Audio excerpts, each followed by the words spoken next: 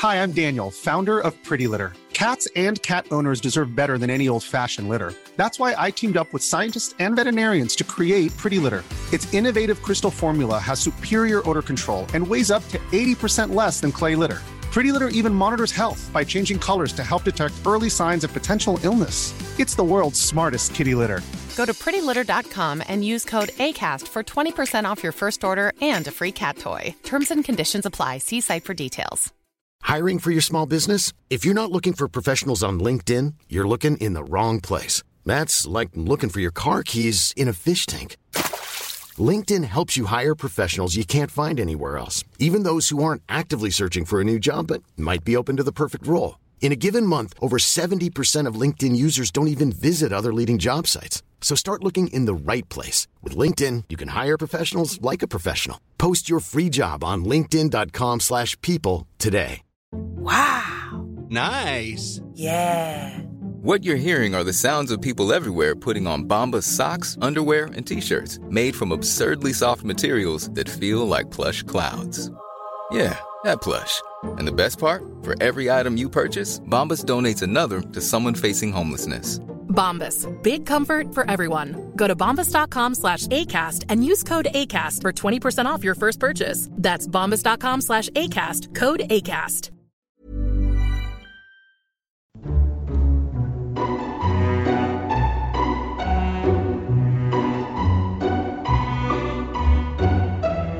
Hello and welcome to Lore Watch, a roundtable freeform discussion about lore in the games of Blizzard Entertainment. I'm Ann Stickney, one of two lore-focused writers over on Blizzard Watch, and I've got both of my wonderful co-hosts with me today. First up, he's a shaman columnist. He also knows a lot about lore, and I don't know if you want to mention the other thing or not, Joe, but go ahead. I am a new uncle. It's You're great. an uncle. I'm having a really good day today. That's pretty cool. So congrats on that. That was this morning, correct?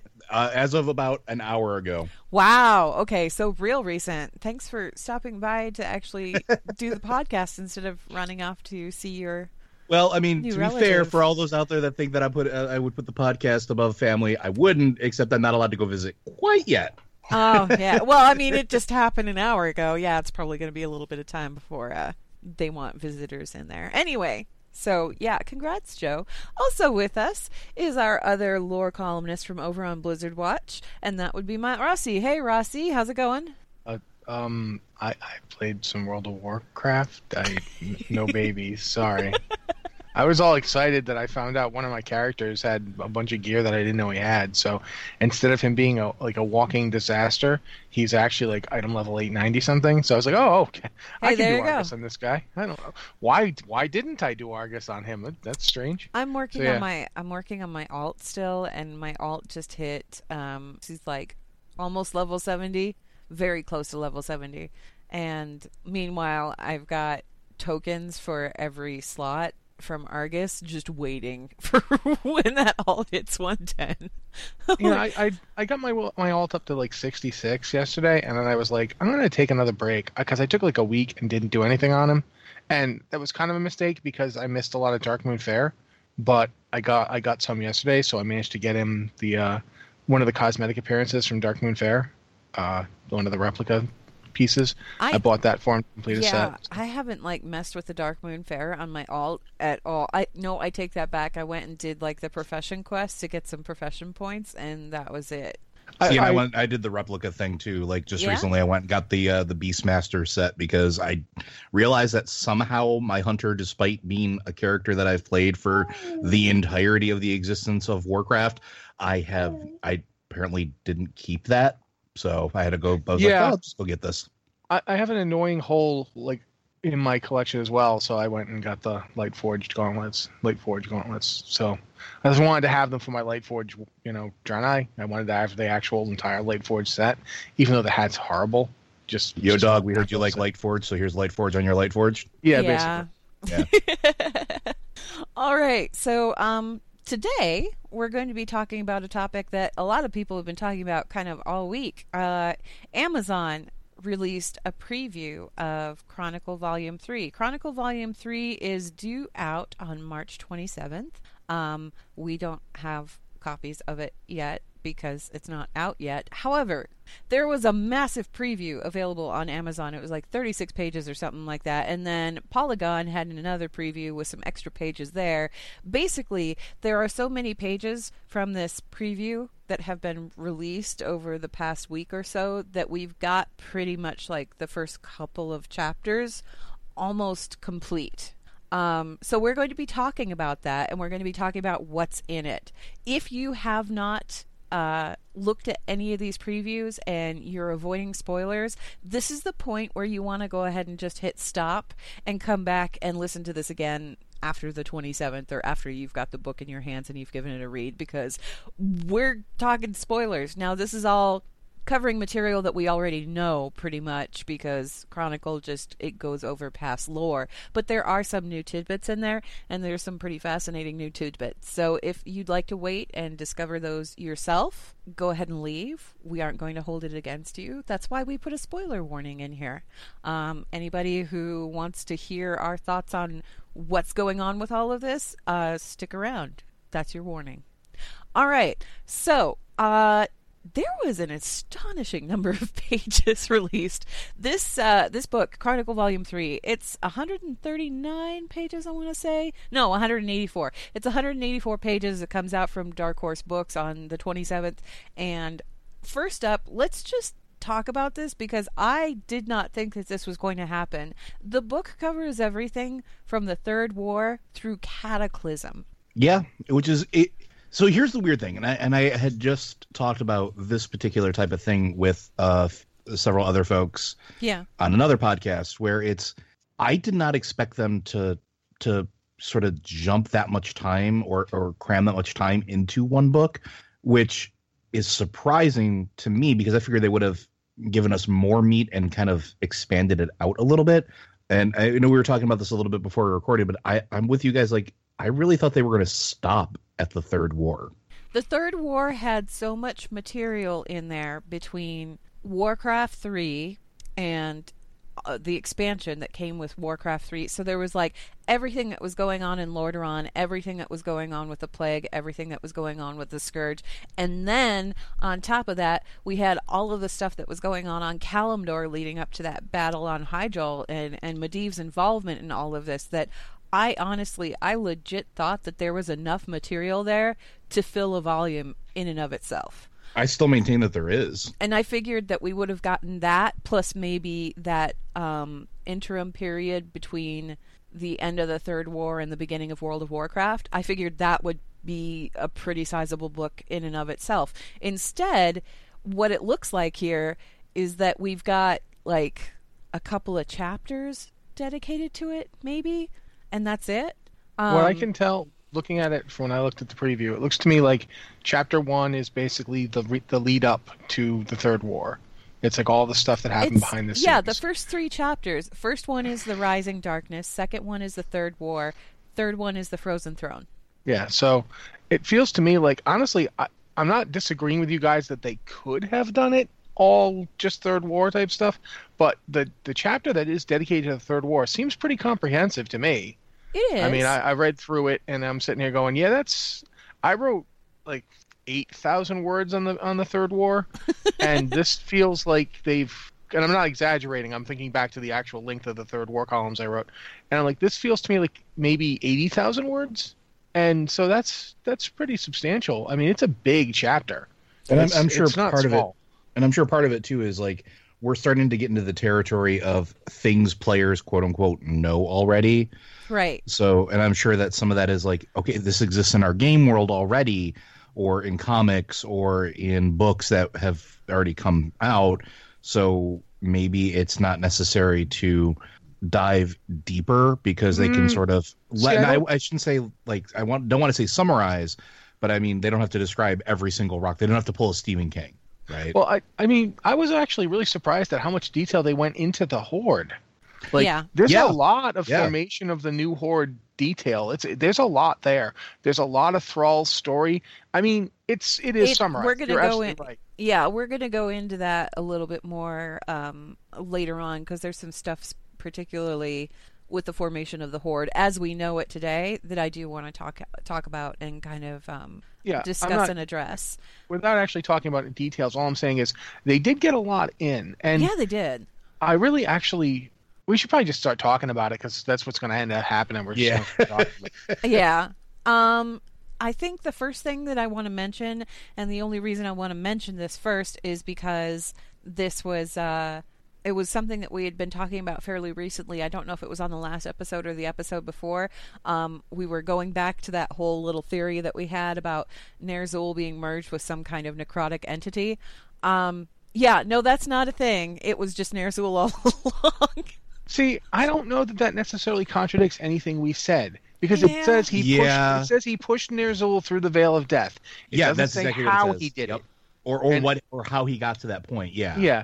There's still plenty of room for anything they want to do later.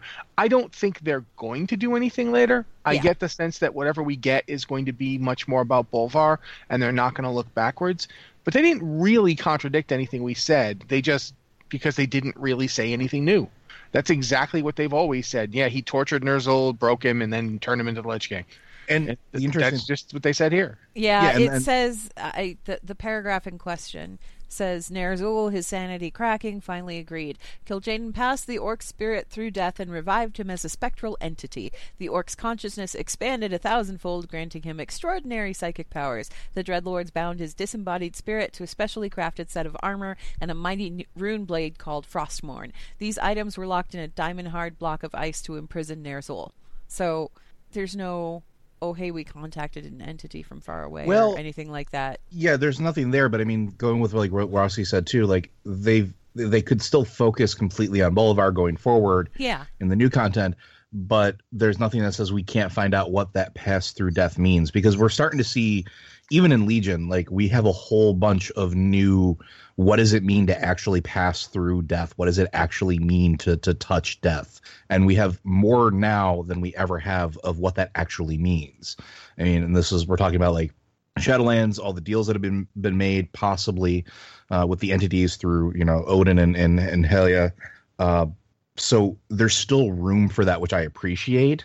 And I mean, I'm hopeful that we'll get a little bit more, because it would seem, for me, it would be kind of cool to see if it's not just purely a Legion construct. And also with the way that they talk about his consciousness later on in here, there's nothing that says that he couldn't have made a contact or sought allies later as well. Like there's a whole bunch of wiggle room here, which I appreciate. Yeah. The one thing I actually thought was really interesting wasn't even so much the Ner'zhul revelation, although that is interesting, but the fact that the Valkyr that he made are effectively copies. Yeah. He was basically copycatting. He found the blueprint. He didn't find the blueprint. He just reverse engineered it. He just kept trying to make them. Yeah. He kept trying to make them until he could. He couldn't at first. Like even with the full power of the Lich King, he couldn't figure out how to do Valkyr at first until he basically tortured and killed a whole bunch of Vrykul to get it done. And that was really interesting too, is that they mentioned the Vrykul here, which obviously if you play Warcraft 3, there are no Vrykul in it. I mean, that's just they were introduced in Wrath. But so they sort of explain that though too. No, it's actually really nice. They basically, the Vrykul were so easily victimized because they were sleeping, because the aspects put them to sleep, eons ago, and that's all stuff we saw in the previous Chronicles. That's not new. Yep. But it's very interesting that they were unconscious and so they couldn't defend themselves. So he sent his minions in, murdered a whole bunch of them, raised them as undead, and boom. They got himself a bunch of Vrykul. That's how he got so many Vrykul working for him. And it's interesting because it paints the Vrykul in a new light. It wasn't necessarily... When we saw them in Northrend, they seemed pretty loyal. Like when you meet King Ymiron and all that, they seem pretty loyal. But of course they would seem pretty loyal. The Scourge are almost always converted to be loyal. And it's a fascinating little bit of fill-in that this book does really well. With a lot of subjects, not just this one. So I just wanted to call that one out. I liked it. The other thing that I thought was interesting about that particular little section, and it was one of those footnotes, those little in cursive footnote things that they had. The last sentence of that section said that the Valkyr greatly enhanced his ability to control the dark powers of undeath. They enhanced him, which I thought was pretty interesting, because I was under the impression he was sort of all-powerful, what have you.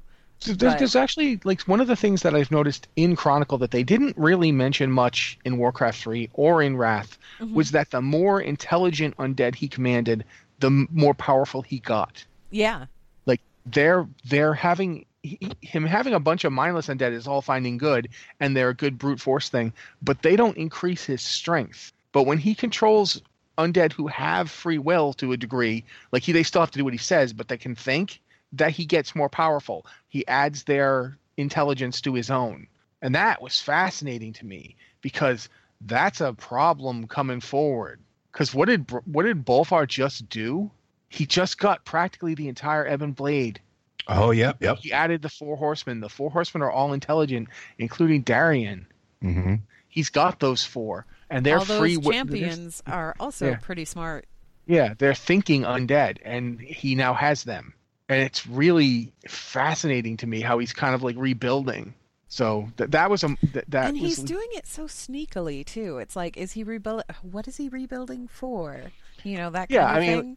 The Legion War was a perfect opportunity because nobody was going to question it. Like, of course he needs more forces. We're fighting demon armies. Well, not only that, but you make it their idea, right? Like, it's the perfect setup that way, because you have these thinking undead, these massive generals, these, you know, for lack of a better term, tactical geniuses with all this power that are out there that could say no in a situation where they can't. They're backed against the wall, right? It's the perfect opportunity to capitalize on it. I love it. It's opportunistic. It's interesting you point that out, because the book also does. The book goes over the the build up to the Third War, and one of the points it made was that the Lich King actually managed to do that with Dreadlords. Yep. He got the Dreadlords to think it was their idea to make Arthas. Ner'zhul was very clever. Yeah, the way Lich more King clever was than even before, more so. Well, and what I find really funny about that too, though, is the way they talk about how he made that realization that he was going to have to, for lack of a better term, seek allies among the races he wishes to enslave, was the whole war against the bugs, the War of the Spider, when he basically took all of those lovely followers of Anubarak and waged war against them, and then sort of enslaved Anubarak. And was like, that's when he made that realization. Yeah. He's like, oh, wait, if I actually get intelligent people under my sway first, this would have been a whole lot easier. I'm just going to do that from now on. Now, how do I do that? That's also when he determined that adding intelligent undead to his army made him more powerful. Yeah. At the same time, because he turned Anubarak into one of his followers, but left him his mind, and suddenly he was stronger. Yeah, and that's really interesting to me. That it's. I don't know. I don't know that there's maybe a more important reason why Anubarak keeps getting brought back. And it's not just that the Lich King has a soft spot for him. No, he's super powerful. Yeah, but also every time you bring him back, he adds to you. Creating the Valkyr added to his strength. Having intelligent undead servants increases his power. And I find this like there's so much potential for what could happen in the upcoming expansion based on what we're reading here. And then the expansion after that, that's what's really, I honestly feel like none of it is good, but it's all fascinating. Yeah, absolutely none of good, it's good, quote unquote. But I love that. I love that too. And I love the idea because it makes sense logically too. And this is the old school D&D nerd in me being happy with this sort of setup, because it's easier to keep somebody yoked than to spread your consciousness and actively control all of them, like he was doing previously with the mindless hordes of the Scourge, right? Like, and that's the way they described it, is that he was like essentially playing chess with them in real time, or, you know, maybe a real time strategy game. Who knows? He was playing Warcraft 3 with them. He's playing Warcraft 3 basically with them. So that makes sense, because if you have these thinking undead, these intelligent creatures under your power that can then take over sort of that section of the hive mind for you, and all you have to do is occasionally exert just a little bit of power to say, yeah, just remember you're still mine. That makes it easier for you to do anything else that you're doing, because you don't have to worry about that side of the board. It's sort of like he was playing. It's sort of like he was playing Warcraft 3, because I like that analogy. But then he was like, wait a minute, how about I convert some people who can play Warcraft 3 for me, and I'll just oversee them. I mean, he's botting. He's basically botting. That's what he's doing. Another way to look at it would be that he finally realized, I need to get hero units. Yeah. I can't do this without hero units. What am I doing? This is hard. I need to get the Death Knight, man. Well, and you think about it, too, from Ner'zhul's perspective as well. Every time that they've been defeated, it's been these champions, these heroes that do it. Yeah. Right? And so what's the best way to counteract heroes and champions? And that Find heroes and champions of your own. Yeah, that kind of leads up to the entire reasoning behind the war against the Lich King in Wrath of the Lich King, too, because what was he doing that whole time? He was kind of fueling our fire and making us want to get revenge even more and making us get even stronger so that when he actually killed us, he had the best of the best for his army. And even when Thankfully, that didn't actually pan out, because if it had, that would have been really, really bad. But there's that whole soliloquy when he like murders us in Icecrown Citadel. He says all that, and it's one of my favorite moments from any sort of boss encounter, because it's the stereotypical sort of I have you defeated, I'm going to now tell you my entire plan. But he didn't really tell us anything we didn't already expect, but it was just so eloquently put together, and it's like that perfectly frames the motivations. And now when you add this into it with the thought process of Ner'zhul behind it and how that whole train started, it just makes even more sense, and it makes me love it even harder. Yeah. Okay, so moving on, there was one thing in here that I thought was really great, kind of hysterical, and I appreciated it immensely. In the index section, it goes through everything that is mentioned in the book, and there is an entry for Madan, only his page is listed as 404 because he is not found. So I guess he's just been redacted entirely in terms of Chronicle and in terms of actual lore. We'd gotten a hint of that already, and a lot of the events that were in the Warcraft comics, some of them have remained the same, like the whole origins with Varian and how he was split into twin personalities, that kind of thing. That's all still there. But the stuff with Madan is not, and I'm perfectly okay with that. I think I've mentioned before that I thought Madan was great for a comic book, but not so much for, like, World of Warcraft universe.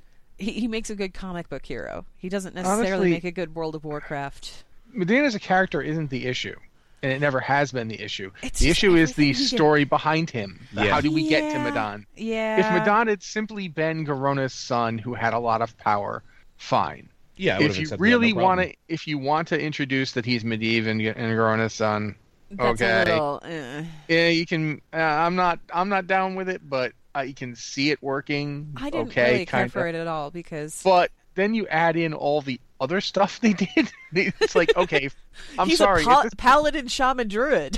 He's Goku. He's Goku. Like seriously, he goes Super Saiyan.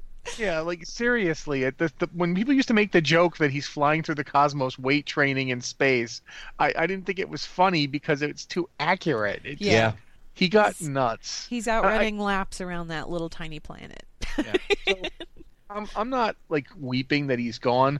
I'm just glad they're going to codify what actually happened with him not being there. And that's the thing, is that there were a bunch of other little changes mentioned as far as that goes. Cho'Gall was still in Silithus with the Twilight's Hammer. That was established. He was down there doing the deeds of Cthulhu or working on, I don't know what he was doing. He was doing a bunch of stuff with the Twilight's Hammer down there near Ahn'Qiraj because, of course, there's an old god there. You know, you want to try and do something with that when you're part of the Twilight's Hammer and want to see the world just end spectacularly. Except that he and his followers, not all of them, but most of them, were chased out of Silithus by Garona. She showed up, and she started killing them systematically. There was this wonderful excerpt here that, let's see, it was like, the Twilight's Hammer bolstered their defenses and laid traps, but Garona had been studying the region for months. The cave complex was not their home. It was her hunting ground. I like that. I like that a lot. The other interesting thing about this, and I don't think we ever had any indication of this prior to Chronicle Volume 3, when they left, Cho'Gall went to Northrend, and he was the one that started working on weakening the chains that held Yogg-Saron prisoner. He was able to just walk right in, because everybody else, all of the Guardians and everything, they were all kind of under Yogg-Saron's hold anyway, even if they weren't even if he couldn't order them to do things, they were too distracted by what was going on to pay attention to the fact that Cho'Gall was there. And Cho'Gall just strolled right down, started working on the chains, cutting them free, whatever, and then he left after that. But that I found interesting, because I was kind of wondering about that. If he had had a hand in any of that, or if the Twilight's hammer had had it. Because we didn't really see them in Northern at all, did we? No. Just inside Ulduar. Like when you get to a certain point in Ulduar, they're suddenly there. Yeah. Once you break the Watchers free and you start heading down the final hallway. Yeah. Yeah, I remember because, and you're gonna laugh at me, but I remember this because when we were doing that, I remember getting really upset that the weapon that the Twilight's hammer Berserkers are using doesn't drop anywhere. It is not a weapon you can get. It is just a model they have. And when Transmog came out, I got really mad. Pretty model, though. Yeah, yeah, exactly. I've wanted it for years. And that one of the weapons, one of the models that you can get for your artifact, if you're an arms warrior, looks kind of like it, but it's not as cool, unfortunately. So I'm still upset. But yeah, that's how I know the Twilight's hammer were there. That's the entire reason I remember. Yeah, but there's no evidence of actual like Cho'Gall anywhere. No, they never said, for Cho'Gall or nothing. The only evidence that Cho'Gall was involved was simply the fact that there are Twilight's hammer guys there. That was it. Yeah, and now we find out like sort of why, I guess, would be the best reason. I sort of appreciate that because I love Cho'Gall in a weird sort of like he's a great crazy villain kind of way, and I like that they've given some more. Well, here's what happened when everything else was going on, and here's what he was doing, and I appreciate that. It's interesting because between the last Chronicle and this one of the things they've done is really flesh out the origins of the Twilight's hammer.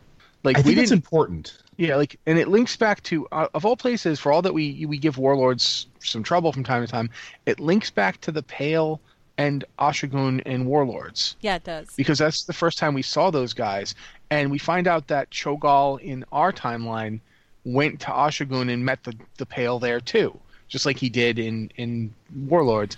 Except instead of going in and trying to corrupt the Naru, he joined the Horde and tried to corrupt the Horde. It's sort of it's like Kairos said, where everything is very similar. It's just like individual blades of grass may be different when he brought Garrosh into that reality. So there's things that happened in Warlords of Draenor that absolutely happened on our timeline. We just didn't know about them because we didn't have that history. Right. It wasn't written. A lot of it is being kind of filled out here. The other thing that I appreciated, the Twilight's hammer in general were just kind of filled out and fleshed out a lot more in here. One of the things that they actually dedicated a section to, and I didn't expect them to do this, was the corruption of Archbishop Benedictus. There was actually a section. There was actually a section about it, about when they contacted him, how he fell to darkness, and it wasn't as out of left field as it seemed like it might have been at the time. Well, let's be honest. At the time, I mean in Cataclysm when we fought him. Yeah, in Cataclysm, it straight up was out of left field because we didn't get any of this. There was no context. Yeah. Yeah. Now that they've got this stuff, this is a good backstory, and it would have been nice had we seen any signs of it in Cata. But I'll take what I can get.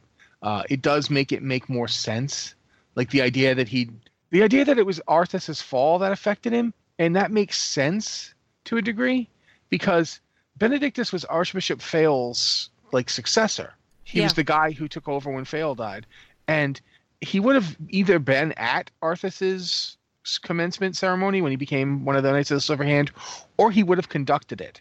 I'm pretty sure Fael was still alive at the time, right? Like he didn't die after. So Fael would have been the one doing the ceremony, but Benedictus would have been there. He would have been one of the big people. I think he was. Right. I'm pretty sure he was. I think it was Fael that was the one that actually did the inducting and all of that. But I have to go back to Arthas, like the novel Arthas, to double check that. Either way, he would have, that would have been one of the big moments of this guy's career. It's like seeing the Crown Prince of Lordaeron become a paladin. That's a huge deal. And then Lordaeron falls and turns into this undead horror show, and the light can't cure it, and he sees this whole thing, and he's like, "What? Why did this happen?" That makes perfect sense. You expect people to be Why effective didn't or the something light? like that. Why didn't the light step in when all of this stuff was going on? Why didn't it save Uther? If if it wasn't going to save Arthas, okay, maybe he was flawed, but Uther? Like, what did Uther ever do that this was his fate? All those people died, and it just, it makes perfect sense. Demons walked the earth, this plague, of course he'd be shaken. Who wouldn't be? I'm sure Broken would be even better, I think, as far as that. Like, I mean, his tenets of faith were being shattered. Yeah, but he held on. Like, it's really, I think, do you want to read it in? Because this is really amazing, I think. Which bit? The one... The part about the cultists. The part about the cultists, yeah, I was actually just looking at that part. It says, the cultists learned of the archbishop's uncertainty, and they flocked to him like crows to carrion. They presented themselves as believers of the holy light in need of guidance. In truth, they came to whittle away at what was left of the archbishop's beliefs. Slowly but surely they did. Some spoke of the void, a universal force of energy that would never abandon its servants as the holy light did. Like other priests, Archbishop Benedictus knew of shadow magic. He had not experimented with it himself, believing it was unholy and corruptive. Yet now he began to wonder if that was truly the case, or if it was merely what he had been led to believe. And it was this curiosity that opened the way to the old gods. They whispered in the archbishop's dreams and showed him the light from their perspective. The holy energy was not as benevolent as it had once seemed. It tolerated only perfect order and obedience. It served its mortal adherents when it needed to, not because of their faith. And that, I like that a lot.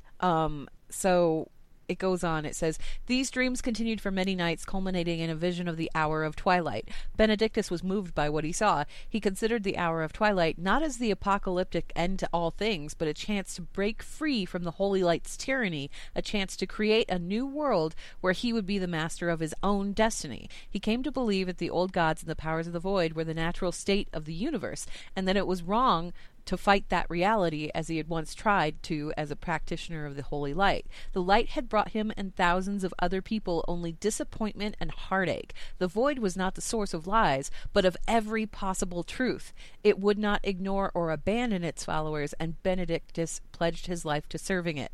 Now here's the cool part, right? Benedictus joined the Twilight's Hammer cult, becoming one of its most influential members. Publicly, he remained head of the church, and through sheer willpower, he retained his ability to wield the holy light. This position afforded him great power and access to disillusioned priests and believers whom he could recruit into the cult. Benedictus was using the holy light because he was strong enough to still do it, even though he was like an acolyte of the shadow. That's Which, crazy. I mean, makes sense. That's crazy. And it's no wonder I wiped so many times on that stupid boss. Yeah, I mean, we should have seen it coming since he was using the light during that fight. Yeah, he was. He was using both hand in hand. But it didn't even occur to me at that point in time that, why would he still be able to use the light? Because he forced it. And it was a lot like the Blood Elves and how they kind of forced Meru. They like drained the light from Meru and just sort of wielded it like a weapon instead of letting it flow through them. So yeah, Benedictus was really a powerhouse, and I liked this particular section a lot because I had questions about Benedictus, but I kind of figured, it was all, it was in that one tiny part of Cataclysm. It doesn't really matter in the long run or anything. But with this section, they managed to tie in all of this stuff about Cho'Gall and the Twilight's Hammer, but they also kind of reinforced what we're hearing from Locust Walker and the things that Ilaria saw. The whole bit about how the void isn't the source of lies, but it's the source of every possible truth. Like, that's from current present lore. That's stuff that we're learning right now. And they tied it back into this other stuff that was going on. And it makes total sense. So I was really happy to see that. I still don't think that I quite get why they decided to go all the way through to Cataclysm with this, but at the same time, just the fact that they have these story threads about the Void and stuff, it kind of backs up what they're telling us with the Void Elves and with Locust Walker and all of it. So, I mean, I can see it. And it does make sense. I think there's also some other important things, too, that lead to some of the things we were saying earlier in earlier episodes, where a lot of it seems like they're also setting up not just connections to the Void, but like the old gods and their level of corruption, because when I was reading through this, a lot of the things that they pointed out were not just the void, not just the natural state of things, not just that corruption there, but here's what the old gods were doing during that time. Here's when they decided to work together, to use what modicum of power that they had from their like weird shackled prisons that they could still infect and influence. And they're pointing that out, and I think that is very specific and very intentional, because I have a feeling from what I'm seeing now that I have alpha access, the stuff that I'm seeing, it seems perfectly relevant. So the idea of going all the way up through Cataclysm, which, arguably has one of the most important tools of the old gods dying in it, which, here's Deathwing, understanding up through that point makes a certain amount of sense, because that's all going to come into play soon. So I kind of get it. There was also another little footnote in here that I want to mention, because it does directly tie into the next expansion and where we're going to be. Y'all remember? Is it the Jaina one? Yeah, y'all remember when I knew you were going to read the Jaina one. kind of like stood aside and said, okay, well, you guys go do what you have to do to the Horde. And then they stormed in and they killed her dad, Grand Admiral Dalen Proudmoore. There is a footnote here that says, not only was Grand Admiral Dalen Proudmoore a military commander, but he was also ruler of the human nation of Coltiris. His people cried out for vengeance for his death, but the rest of the Alliance did not seek it. The plague of undeath in Lordaeron had already left the Alliance reeling, and its other leaders had little pity for Dalen Proudmoore, who had launched a war of aggression on his own authority. In fury, the people of Coltiris isolated themselves from the rest of the Alliance, but their anger was not focused on King Varian Wrynn or any of the other Alliance leaders. Instead, they grew to hate Jaina Proudmoore, the daughter who had betrayed her family. Yeah, so that happened. Yeah, and that makes perfect sense, because it does. It absolutely does. I don't want to talk about the alpha, but that definitely goes along with stuff we've seen on the alpha. Yeah, and I have a feeling it's going to play pretty hard into what's going on there, and I have a feeling that Jaina, given who she is right now, after everything that she's experienced with Theramore and beyond, is going to be eating a lot of crow on her way back to Coltiris. I haven't played through enough of the alpha to actually see her or her mother anywhere. I don't know if that's just in a section I haven't opened yet, or it's in a section that I haven't played through yet. All I've played through on the Alliance side has been Drustvar, and she's not there. So yeah, it's mostly in the other starting zone. Yeah. Mm-hmm. And I'm gonna have to. I can't remember the name. Borealis. Borealis is the big city. City. And I've got Terrasgard Falls or Terrasgard Bay. I don't know. Something. It's the Terrasgard Coast, but I have to actually play through that section. My problem with Alpha is that they open a section and then I go through and I screenshot the heck out of everything so that I have this beautiful gallery cultivated with everything, and then I have to find the time to go back and actually do all the quests for the area. Yep. I may end up doing that later today and playing through that side, because the troll side of things is certainly interesting too, but it's kind of interesting to note that Coltiris wasn't just lost. It wasn't that we didn't know where it was. It was that they deliberately withdrew. They said, yeah, no, our leader is dead, and we don't like any of you guys. And they pulled away. Another thing that I want to talk about, because this was honestly pretty fascinating, and probably one of the more interesting things to come out of this. And this was a bit of information that we didn't actually have. So the Forsaken, when the Forsaken joined the Horde, all we had were hints that the Tauren, Hamel Rune Totem, fought to bring the Forsaken in because he thought that they could be redeemed, not just physically, but or spiritually anyway. He thought that there was a chance for redemption with these people. And that's why they came to the Horde. That's all we really knew about that. This was all after Warcraft 3. Yeah, before World of Warcraft. It was the in-between period. Didn't it all come from basically dialogue in the old caves underneath Thunder Bluff? And that was it. That was the only bit that was there, really. There is a section here, and I'm going to go ahead and read this because it's pretty short, but it talks about the Forsaken and the Horde, and how the Forsaken came to the Horde. It says, across the sea from Kalimdor, Queen Sylvanas Windrunner and her Forsaken were beset by enemies on all sides. The Scarlet Crusade did not care these undead bodies had reclaimed their wills from the Lich King. The fanatical sect had vowed to eradicate them no matter what. Sylvanas reached out to her former people in Kel'Thalas, asking them for sanctuary. She had given her life to protect them, and she expected something in return for her sacrifice. Yet her request was refused. The Blood Elves feared the undead and treated them as monsters. Growing more and more desperate, she sent ambassadors to both the Alliance and the Horde. Her emissaries to the Alliance never returned. Sylvanas suspected they hadn't survived long enough to even make it past the gates of Stormwind City. The first sign of hope came from an unexpected place, the Tauren. An archdruid named Hamel Runetotem looked past the undead's monstrous exterior and believed that they could be redeemed and revived, perhaps not physically, but spiritually. He brought the Forsaken ambassadors to meet with Cairn Bloodhoof, High Chieftain of the Tauren tribes, and Cairn agreed that the undead should be given a chance to thrive. Thrall invited Sylvanas Windrunner to Orgrimmar. He had sympathy for her followers. The orcs had once been corrupted as well, and that had been a hard legacy to overcome. But he also recognized the strategic value of the Forsaken. They lived in the ruins of Lordaeron. The city would be a valuable foothold in the Eastern Kingdoms should the Alliance ever provoke war again. More importantly, the Scourge had not been eradicated. It had only been temporarily defeated. The Horde needed every ally it could find to protect its lands from the Lich King's undead army. After much consideration, Thrall made its decision. The Forsaken were allowed into the Horde. She went to Lorthamar.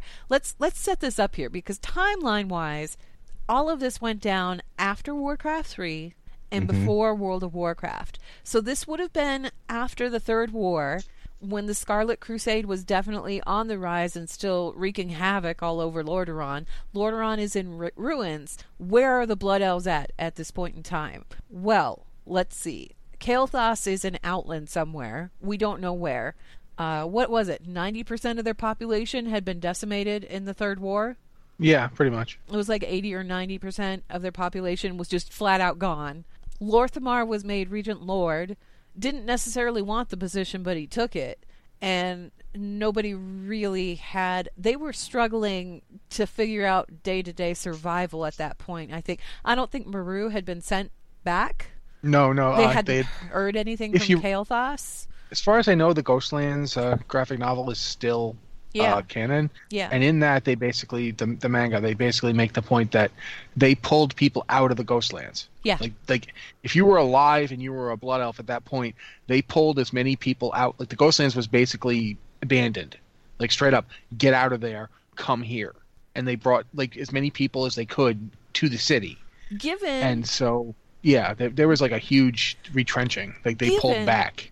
Given everything that they had just gotten through experiencing, given the sheer amount of people that they had lost, given the fact that the Sunwell was gone, that their leader, Kael'thas Sunstrider, had traveled to parts unknown to search for a cure for something that was only just starting to, inflict everybody that withdrawal of magic.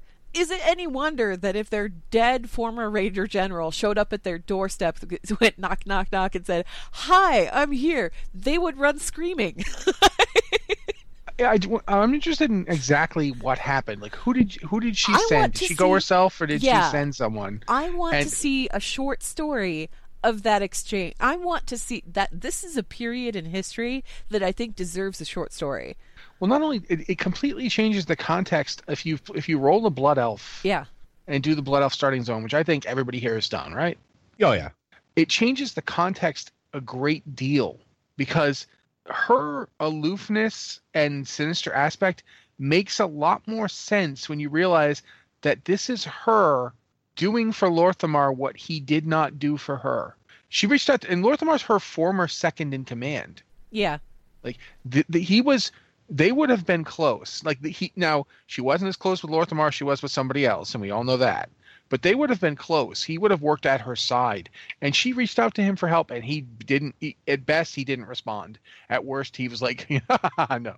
And then when they reach out to her, she's like, all right, I will send some of my people to assist you, and we'll talk about getting you into the Horde.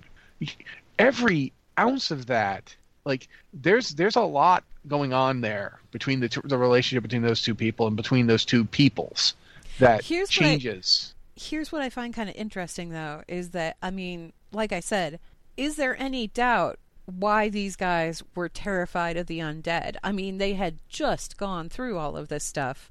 Oh, like they still had Sylvanas reached out to them. There's still Scourge things wandering around the Ghostlands at that very moment. They were pulling people out of there because naturally some undead comes up and says, "Hi, no, I'm a good undead." Yeah, no, they're not going to buy that. They're not going to believe that. Are you kidding? 90% of their population was just wiped out. The Sunwell is gone. So I'm not surprised that they had that kind of reaction where they were like, no. Just like backed up, walled themselves in the city and said, no, you could go elsewhere, okay? You could just go elsewhere. I would have been surprised, honestly, if she could have gotten anyone to stand still long enough to even hear. No, they just ran screaming, probably. But here's the fun part, or though. attacked. One or the other. Here's the fun part. When they came to her later and said, "Hi, we would like to be part of the Horde," she didn't turn them away. She didn't show any kind of plausible empathy because I don't think that she has any as an undead. I think empathy is kind of out the window. There was no, "Oh yeah, that was all just a misunderstanding. See, we thought you were this horrifying undead monster, and you are still kind of, but it's okay because we need you now." Like, there was she had no sympathy for, "Oh yeah, that must have been shocking for you to see me as like dead-ish. That was probably a bit." No, she approaches it very logically and very analytically and very coldly. She's like, "Yes, I will go ahead and get you entry into the Horde. We will come help you out. You're going to do some things for me." And it was just this very diplomatic, if you go back to In the Shadow of the Sun, when she's basically holding it over Lorthamar and says, "You need to give me troops to take to Northrend, and if you don't, I'm pulling all of my support, and so will the rest of the Horde." And there's that situation where Lorthamar is stuck in this kind of almost like blackmail kind of scenario, but it's not, but it is. And she's still just as cold as ever and doesn't seem to like get the fact that all these people died. Well, of course, she's not going to sit there and like pat him on the shoulder and say, "Oh, they're there, it's okay." She died. She died and she came back as a banshee, and then she found her body and reclaimed it, but she's never going to be one of them again. Did they show her any sympathy? No.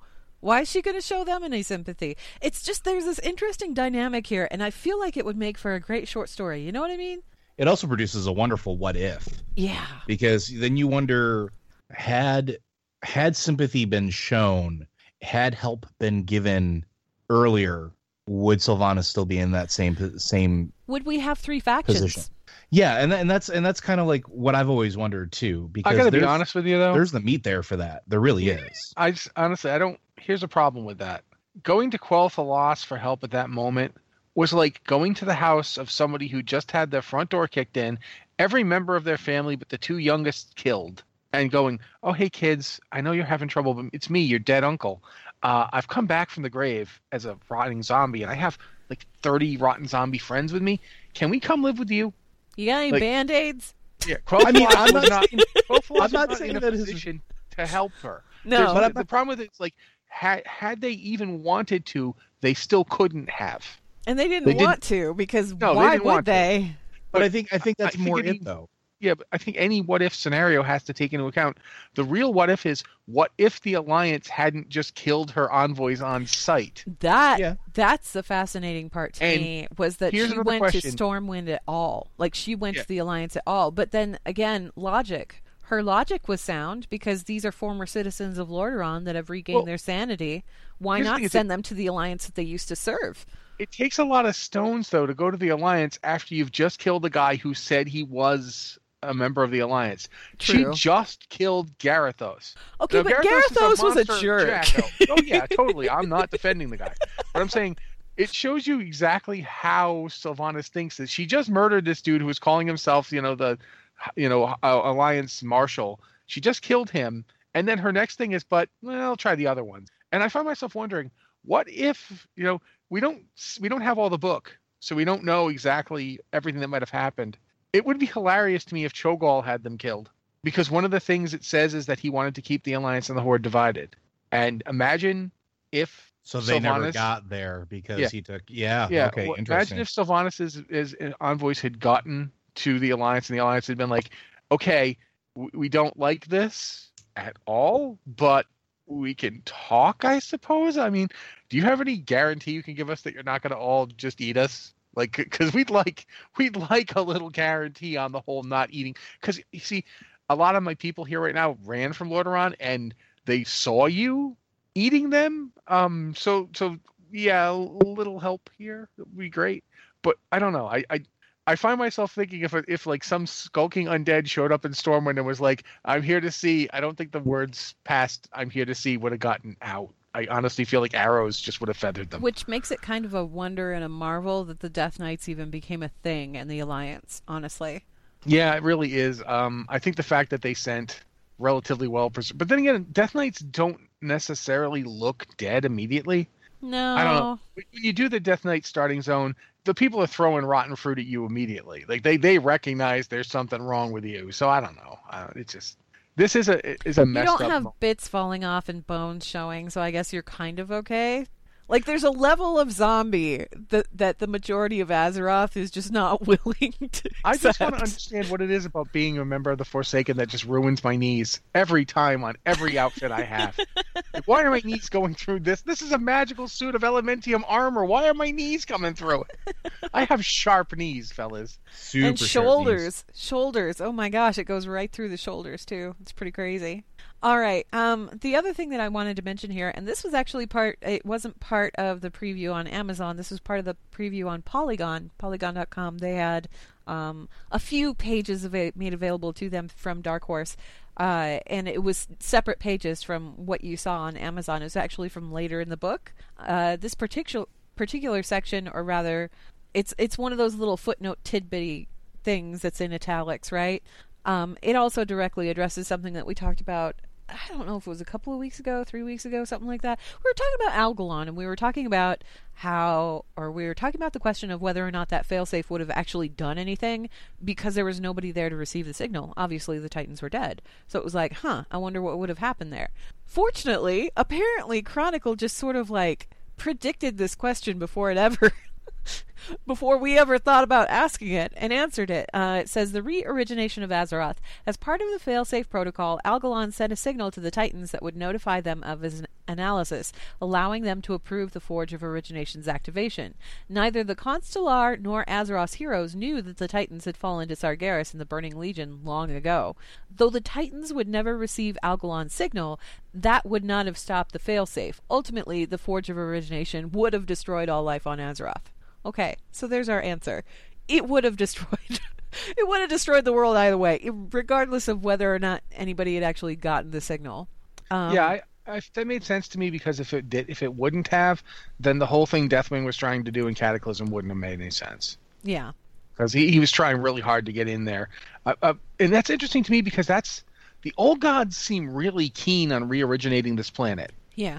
Because that's the whole Algalon thing. That was Yogg-Saron. Straight up trying to get that to happen.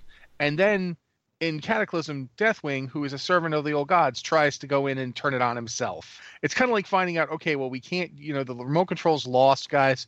We straight up don't have it. I'm going to have to go push a button on the TV myself. Unfortunately, the TV is completely guarded by maniacs, so I'm going to have to corrupt them first. Yeah, I feel like this is too many steps on the TV. But, the re-origination thing, that's how it works. Doesn't someone just have a universal remote? They make nice. apps for this now. But yeah, there's what's really fascinating to me about that, though, is it really kind of ties into like what's going to be happening like in the future. Like what happens with the old gods now? What are they can't re-originate the planet. They've tried multiple times. What is the new end game? Like the Hour of Twilight supposedly happened and we stopped it. So are they just going to try that again? Like, do they just have another? We're just going to keep having Hours of Twilight until one sticks? I think they're just going to try and work their way to Azeroth now. I mean, Sargeras kind of opened a fairly straightforward path, didn't he? With that sword, the big honkin' sword. Isn't that something? Well, I mean, where they could just let's just sneak one of down those- there that way.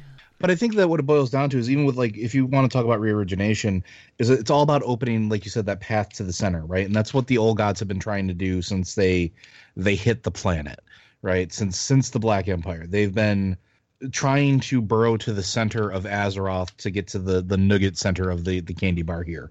That's why when one of them gets ripped out of the surface of Azeroth, the Titans freak out because they're like, "Oh God, look how deep this is. We can't do this. You know, this is super deep. This is going to murder this planet. It's going to murder this Titan if we do this." That's what makes them afraid to do that in the first place, is how deep they are. So they're trying to get to that nebula center where that soul is to corrupt it. And I think that was part of why origination was such a thing too, because, and I've said this before in the past, re-origination, you burn everything to dust. You're basically breaking it apart back into its base components and making it one with the sort of the material of the planet again.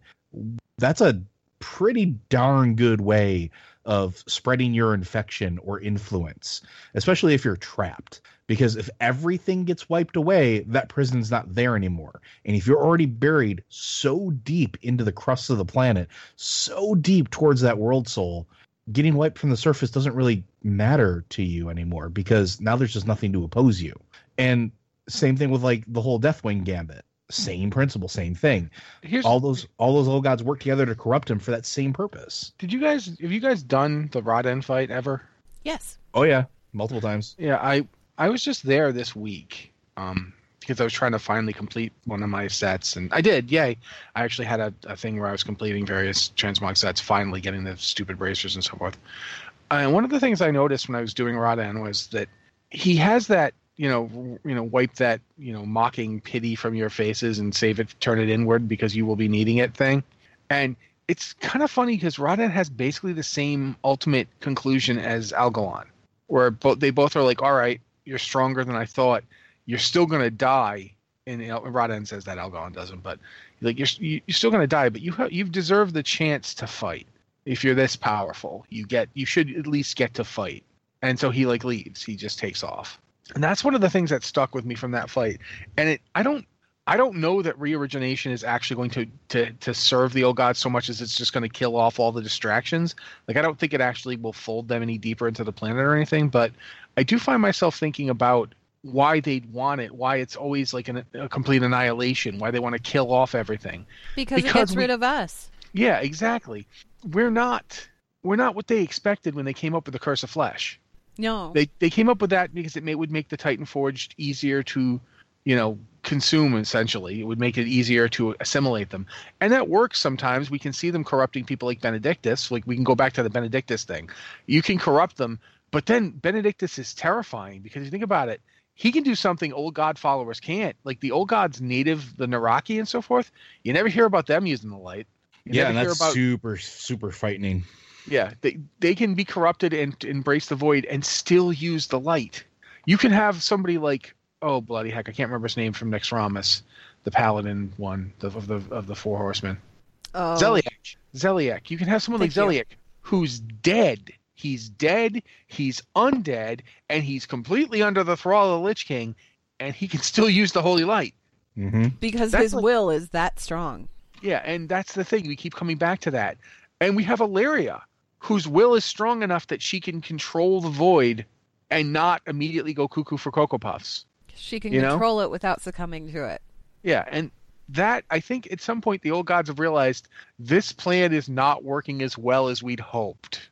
Like, I think we may have messed up, guys. We need to kill everything. We just kill it all off. Then we can just, corrupting it's great, but I'm honestly not feeling like, do you know what I'm saying? Like, there's a certain sense the old gods are starting to realize these guys are more trouble than they're worth. I mean, Algalon even says it after his fight.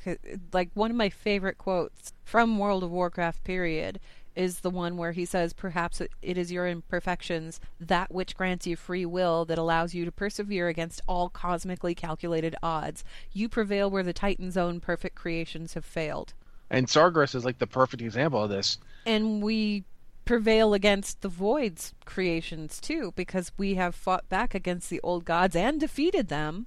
Like, we don't compute as far as Algalon is concerned, and as far as all of these. I mean, we go into this whole, there's this grand cosmic battle between the Void and the Light and the Titans and the old gods and all this other stuff. We're kind of, we're not a cog in the machine. Or if we are, we're a cog that that's conscious of the fact that it's a cog and is willing to step out and stop being a cog if it doesn't like where that machine is going. We're kind of like this rogue element. Yeah, there's a certain amount of of course the old gods yeah. would want to get rid of us because we seem to be bound and determined to wreck everything that they have. Re-origination, it doesn't just like get rid of the planet. It's like re-origination to the old gods is what cleaving a planet in two is to Sargeras. It's that moment of, well, we're just not going to let anybody have it. Let's get rid of it. And for the void, that kind of, and for the void, that almost kind of checks off the box in their favor because no, do they get a void titan? No, they do not. But is existence present on that planet? Is the light present on that planet? Is there a planet to be present? No. And that's okay as far as they're concerned because the void is a vast expanse of what? Nothing. Well, plus if they kill the entire planet, if they just kill the world soul instead of corrupting it, they can still try again somewhere else. Yeah, they can. But that's like what you just said about the whole we don't compute thing. If you think about it, there's that whole idea that the light presents one option, one view of the future, and the void presents all possibles. We contradict both of these things because we say no. We say to the light, no, there's not just one option. You're going to do what I say. And some heroes are that strong. They can actually force the light to do what they say. They can ignore what it wants in favor of what they want. But then they can turn to the void and say, no, not everything is true. Not everything is possible. I will never hurt my son. And there's nothing you can do to make that true. We're outside of happen. that. They keep talking about the circle and the cycle and blah, blah, blah. We're outside of all of that. And they don't quite know what to do with us. I think we impressed the Titans a lot in Legion because we were this unexpected element, you know? Well, they talk directly to us, which is more than they've ever done. Yeah. Anyway, we're running out of time here, but there's one more thing that I want to mention because it's kind of horrifying to think about, and I feel like we need to bring it up. One of the last things on Wowhead compiled all of these previews together and put them up on its site, and there's a ton of pages available for reading. It's like I said, it's like the first two chapters, but then there's also some excerpts from later chapters, and one of them involves Arthas, aka the Lich King. We know that prior to Wrath of the Lich King, he kind of had that internal struggle battle between the Arthas side of the Lich King and the Ner'zhul side of the Lich King. And in the novel Arthas, it mentions that Arthas won, essentially. Only it wasn't Arthas, it was just the Lich King. So this excerpt kind of follows that, and it says, when the final battle was through, nothing remained of Ner'zhul but a wail of sorrow in the back of the Lich King's consciousness. Arthas found it easy to ignore. He spent a few years recovering his strength and planning his next move. As a paladin, Arthas had always sought to bring order and justice to Azeroth. That desire remained, but it was now far more twisted than ever before. A world ruled by the undead would have no more injustice, no more wars, no more mortal flaws. Perhaps most importantly to the Lich King, he believed his scourge would be far more capable of defending Azeroth against the threats that would try to conquer it. He had observed the awakening of Cthulhu and the Burning Legion's attempts to launch other attacks on Azeroth. Neither the demons nor the powers of the Void would rest until they controlled the world. A fractured world, constantly beset by skirmishes between the Alliance and the Horde, simply would not be prepared for another incursion. There is a logic to this, and that logic echoes the logic that the Kirin Tor had. It echoes the logic that Rathian had. It's scary. He's like, well, the Alliance and the Horde are too busy fighting to each other to defend the world. My Scourge can go ahead and defend the world just fine as an undead army without any of this nonsense, this factional nonsense. It'd all be gone, and Azeroth would be fine. Like, I did not expect to hear that come from the Lich King, of all people. When the Lich King is actually concerned with the preservation of the world, what does that mean? What does that mean for the future? Because Bolvar isn't just the Lich King now. Bolvar put on that helm and assumed that consciousness, that entity, but we don't know if it's just Bolvar rattling around in there, or if that, that wail of sorrow from Ner'zhul, if there's still, like, maybe some of Arthas's line of thinking still in there somewhere. Like, what's in that helm? We don't know. But, well, it's... you know what's really frightening? What? You don't need it to be Arthas at all. No. Nope. You don't need to preserve any of that, because Bolvar is a paladin, too. He's a protector, yep. Yep. In fact... Go ahead. I was just going to say, and that right there is like sort of the perfect encapsulation of, to me, what the Lich King is. It's the willing, I don't want to say the willing acceptance of fate due to just preying on the core of who's wearing that crown, right? Because Arthas, yeah, he wanted to preserve Azeroth. He wanted to preserve Azeroth, and that's why he... this was the best course of action to him. So this is what he went with. And now who's to say Bolvar isn't going to fall under that same thing? It's real easy to get somebody to do something that they necessarily wouldn't do when they're already vulnerable and looking for a way to sort of complete a goal that they maybe feel, I don't know, unfinished business maybe. Well, here's the thing too. Like, I was talking about this yesterday on Twitter. To this day, when you look at what happened with Arthas, you look at the culling of Stratholme, you look at everything that happened. When you get up to the culling of Stratholme, it's easy to say what Arthas wanted to do was monstrous, but no one who opposed him offered him any other alternative. When he said, "We're going to purge the city," Uther was like, "That's monstrous. I won't do that." But he didn't say, "We'll do this instead." He gave him nothing. Jaina, when he turned to Jaina, he's like, "Jaina," she's just like, "I can't watch you do this." She didn't offer an alternative. Jaina wanted to search for another solution, but she didn't have one on hand to give him. She just wanted to take the time to find one, and he was like, "No, there is no time." Yeah, and it's kind of hard to argue because we know Mal'Ganis was in the city waiting to just turn them. Like, he was going to just trigger it. He wasn't going to wait for them to die. He was going to turn it on. Now, Arthas, from every point, like I've argued this since the days of when Wrath was like a current expansion. Arthas, every step along the way, he did what seemed to him the best and most logical, and also at the same time most caring thing he could do. He didn't want to kill the people of Stratholme because he hated them. He wanted to kill them to spare them because he'd seen, like, it was. I really think it's that army of undead. To him, it was a mercy. Yeah, I remember that, like, when you play Warcraft 3, there's that part, I think it's at Anderhall, but it might not be. It might actually be up at Hearthglen. It's Hearthglen, where you get overwhelmed. Like, you go into the town and everybody's fine, and suddenly they start turning, and you get overwhelmed by undead, and the whole mission is just a nightmare. Yeah. It's just, and you barely get out alive. And Arthas, I really feel like from that moment, that's the moment where Arthas, like, lost any ability to get through this. Because he'd seen it, and he didn't have anybody else who'd seen it. Uther hadn't seen it. Jaina hadn't seen it. They weren't there when that happened. But he was.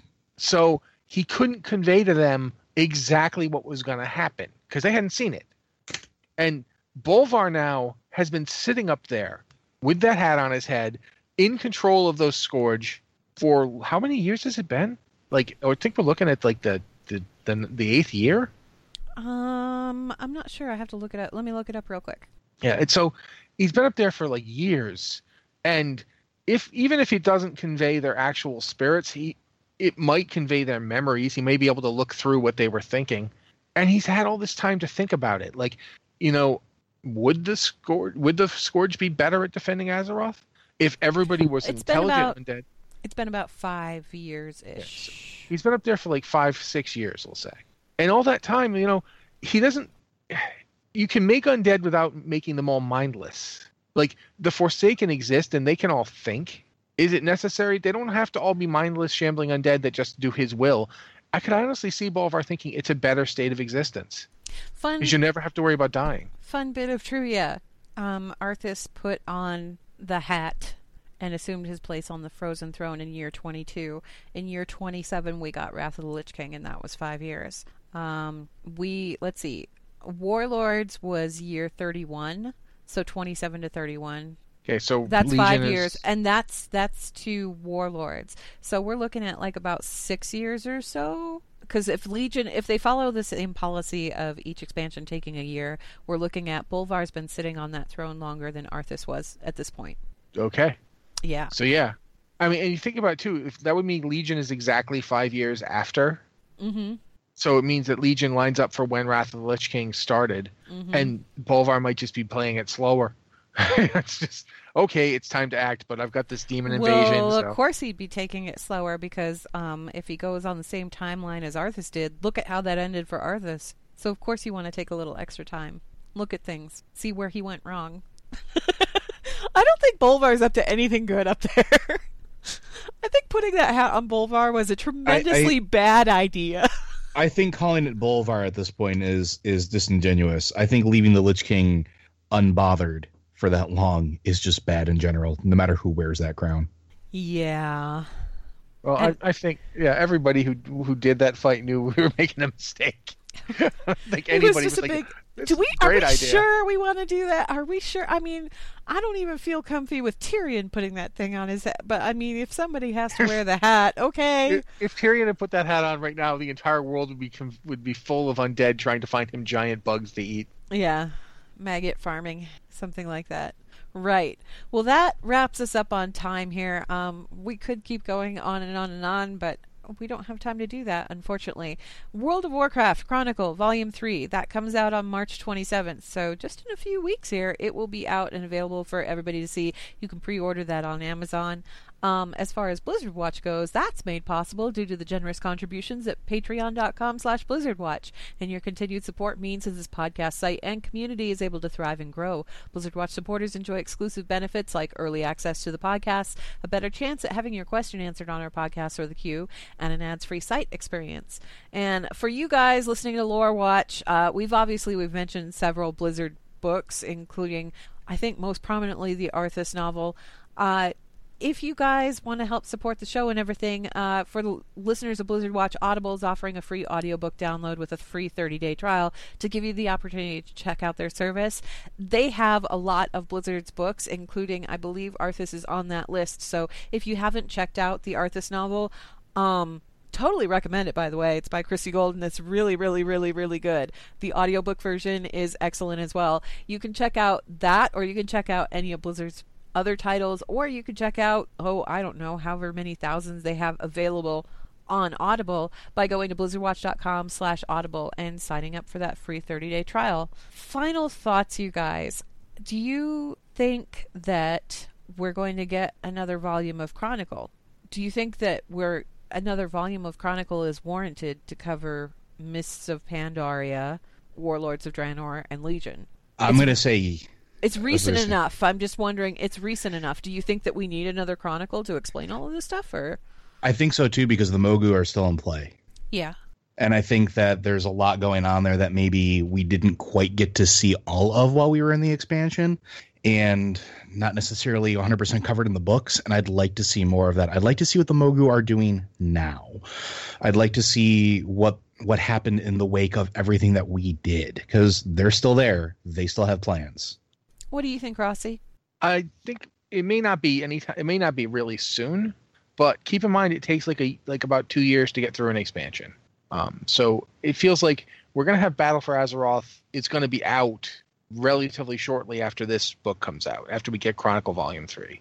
I think by the time that expansion has worked its course, we're probably going to be in a good place for Volume 4, covering everything that led up to it. Because all that, you can't look at the Alliance and Horde dynamic without looking at Mists and Warlords, because they set the stage.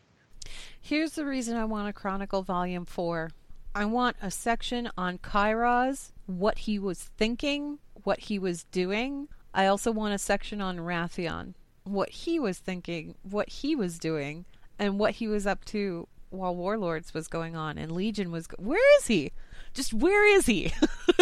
Let's get a Chronicle Volume 4 and explain all of that. All of those questions that we had after Mist was over, and especially all those questions that we had once Warlords started, because we just got that bare glimpse of Garrosh going and meeting his dad and everything, and then we were getting rid of him in Nagrand, it seemed like. So some more explanation on that part and some more filling out. I feel like a Chronicle Volume 4 could potentially kind of fill in all of that lore that we didn't necessarily get while we were playing through Warlords of Draenor.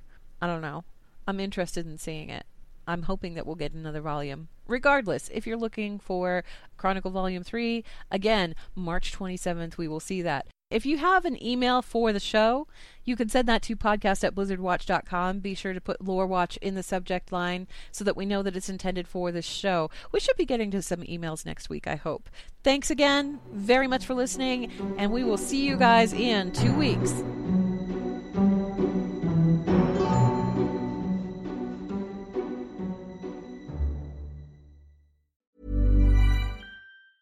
Hi, I'm Daniel, founder of Pretty Litter. Did you know cats tend to hide symptoms of sickness and pain? I learned this the hard way after losing my cat, Gingy. So I created Pretty Litter, a health monitoring litter that helps detect early signs of illness by changing colors, saving you money and potentially your cat's life. Pretty Litter is veterinarian developed, and it's the easiest way to keep tabs on your fur baby's health right at home. Go to prettylitter.com and use code ACAST for 20% off your first order and a free cat toy. Terms and conditions apply. See site for details.